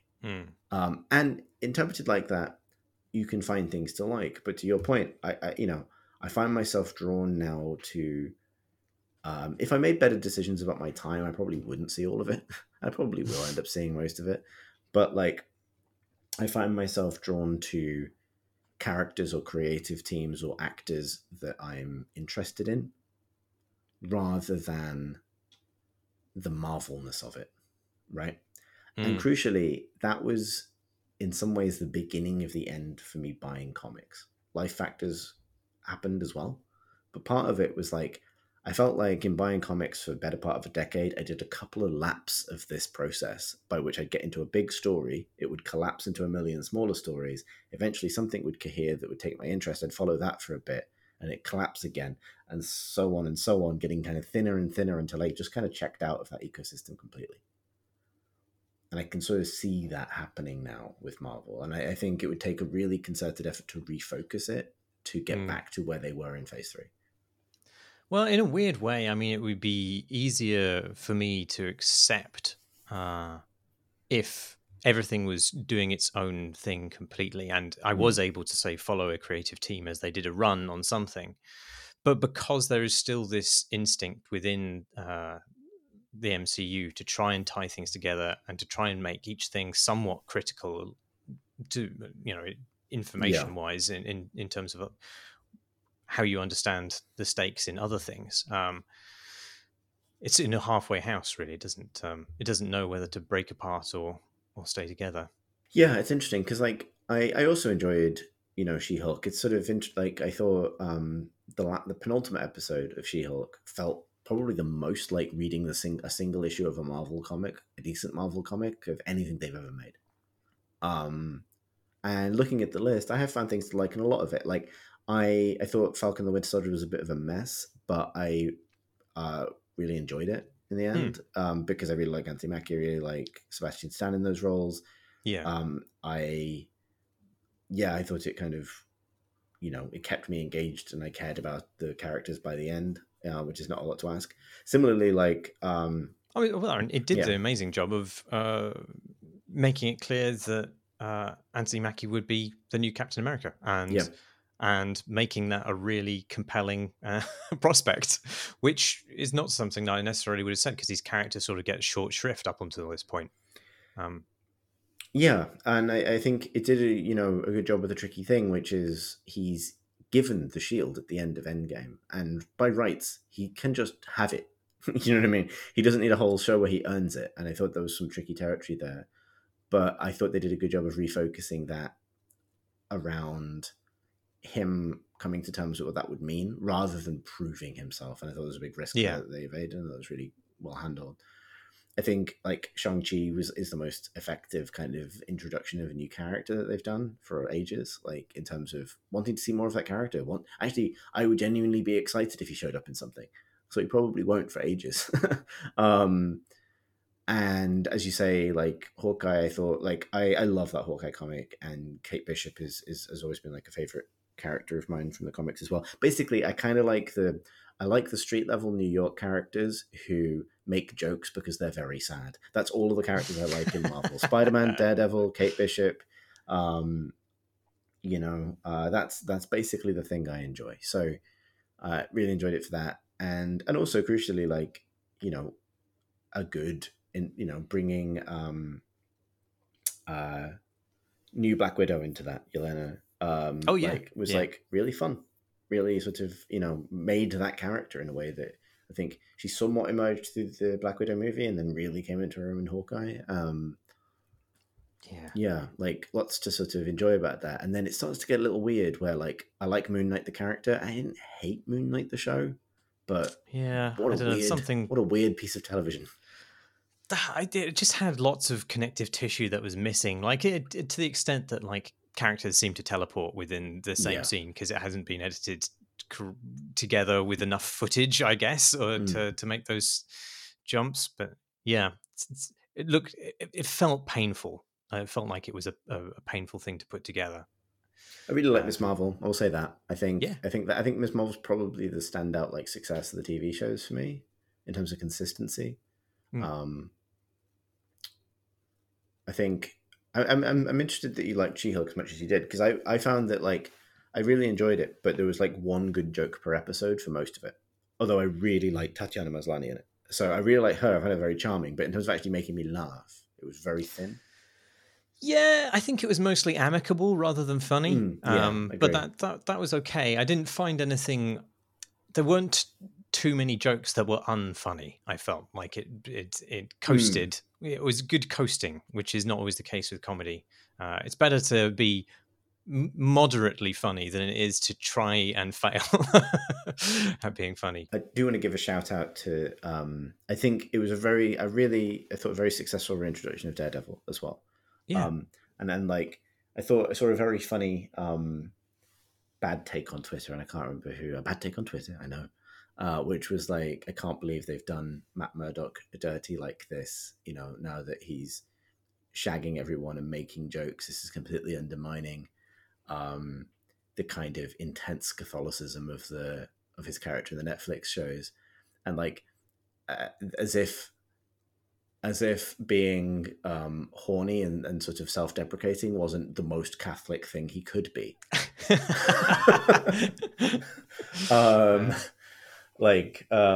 but yeah, and also very true to that character in the comics as well, who's sort of interchangeably like the saddest man alive and either the randiest man alive, or like a kind of comic relief, sort of sardonic presence. So little devil on the shoulder of Marvel Comics. I thought it was very successful at that. I really, really enjoyed it. Hmm. Um, yeah, I'm not sure how to kind of land this sort of, because I don't intend this to sound like a kind of excoriation of Phase 4 of Marvel. I just think it's sort of changed so dramatically into something new. So in some ways, Well, it feels like a bit of a wake for what it was in a way. yeah. I mean, to kind of defend its current direction, let's say, I mean, phase one and phase two and phase three, if you want to incorporate them all together, we're all kind of working towards Endgame and that narrative. So Mm-hmm. maybe we just have to wait for phase six for this current phase to land any of its current narrative directions. Or maybe if you just count the films, if I mean, that would put us only halfway through phase four if we were to count the films by themselves. That's true. And those films would be two Spider-Man films: Black Mm. Widow, Shang-Chi, Eternals, Doctor Strange, and Thor: Love and Thunder. Like, what is this about? Yeah. I think that's the thing for me, is like I agree with you, and like I was thinking about this watching. I watched, the most recent thing I saw was Werewolf by Night, and I was watching it thinking, like, just trying to think ahead, like in Secret Wars, is there going to be a scene where they're like, only a big hairy man can save us now? And like, there's Werewolf by Night. He's here now. He's here in this scene, and I guess we're all excited to see him because we've not seen him since that one-off show they did for Halloween that year. Like, and part of me is like, that's totally going to happen. And also, am I going to fall for it again? And the answer is probably yes. Like, frankly, but like, I'm like, and I really don't sure I had anything to add on that, really, other than like there is going to be that absurd moment where like the X-Men Blackbird shows up and here's Deadpool, and it's just going to kind of keep piling on, and maybe it will work, maybe they'll pull it off. I think my concern slash sobering thought is I do feel like they've lost a lot of momentum, and it Mm. is very muddy, and it's very confusing, and I'm not sure that I think that kind of that big cathartic outcome sort of required a really singular focus on that expected ending for a long time to kind of build up to that big release. Whereas right now it feels like they're sort of uh, lighting smaller fires with smaller payoffs. Another terribly confused analogy. I'm really struggling here, Marsh. I don't. I think across the multiverse, several different versions of me are trying to have a single thought. Somewhere your neck is being brutally snapped by one of the Olsons. I wish. Um, that's that. uh, On that horny note, shall we? I was going to ask. To try and wrap this up and move on from that thought. Are you looking forward to the next part of this? Because there is, a lot more coming. There's Black Panther: Wakanda Forever. There's the Ant-Man movie, Quantumania, that just got a trailer, and then more things besides, presumably. Wakanda Forever. I'm interested in because it is going to be an interesting production task, given that they've sadly lost their main and excellent actor. I don't know what they're going to do narratively to accommodate that. It seems like they are hanging a lampshade on it and saying that the character has also died within the fiction. Where they go with that, it's totally unknown. So I am interested to see that. Ant-Man, I feel, has always been sort of a total frivolity, which provides its own completely separate set of physics, and complete nonsense physics as well. So I'm not, on that basis, particularly excited by the idea of returning to the quantum realm, which also appears to involve Kang, who's a character who I don't have any initial kind of particular fond feelings for, and also threatens to embark into the multiverse. So no, I'm not particularly excited for Ant-Man. And Secret Invasion, I keep on forgetting who the Skrull are, even though I've seen all of the films in which they've been introduced. That's the whole trick. They're not Yeah. very memorable. So, and also I don't quite get why that's happening, because they as far as I recall from the films I've watched, they have already been redeemed as a force. So I don't quite get why they would be a scary antagonist. I'm sure that will be established within that film, but what they've established so far is the antithesis of that. So it seems a very confusing prospect for me. Beyond that, don't know. Don't really know what the Secret Wars stuff is about. So, you? I am looking forward to Wakanda Forever. I liked the trailer. It was the first trailer. I mean, they're bringing, Black Panther was great. So I have faith in the production team, and I'm excited about what kind of story they choose to tell with that. I think the characters they're introducing feel like a really interesting set in bringing in Riri Williams as kind of new Iron Man, basically. Cool character, could be good. There are a lot of new Iron Men in the wings currently. Yeah, because every single character seems to have a nerd friend who is really good at constructing shit. Yeah. I mean, even Spider-Man is basically Iron Man as well. So it's yeah. Well, they're also building towards Armor Wars, right? So they're actually, which is now going to be a film. So okay, yeah. Wow. So that's, I think, maybe text rather than subtext at this point. But I guess when your most biggest in universe celebrity is a inventor who make robot suit and then sacrifice himself. That's what the kids grow up wanting to do. But and then bringing in Namor as well, who's one of those characters that is a big part of the universe, and it'll be interesting to see how they handle that. And that sort of all trends in a Secret Wars direction, which will be, again, very, that's the sort of very heady side of Marvel about the kind of universe scale threats that it'll be interesting to see how they handle it, because it's their opportunity, I think, to make something meaningful of the multiverse or to establish that nothing matters. And then Secret Invasions are, I echo your thoughts on Ant-Man. I want to see Jonathan Majors as Kang more, but he literally could be talking to anyone, and I would be there for that.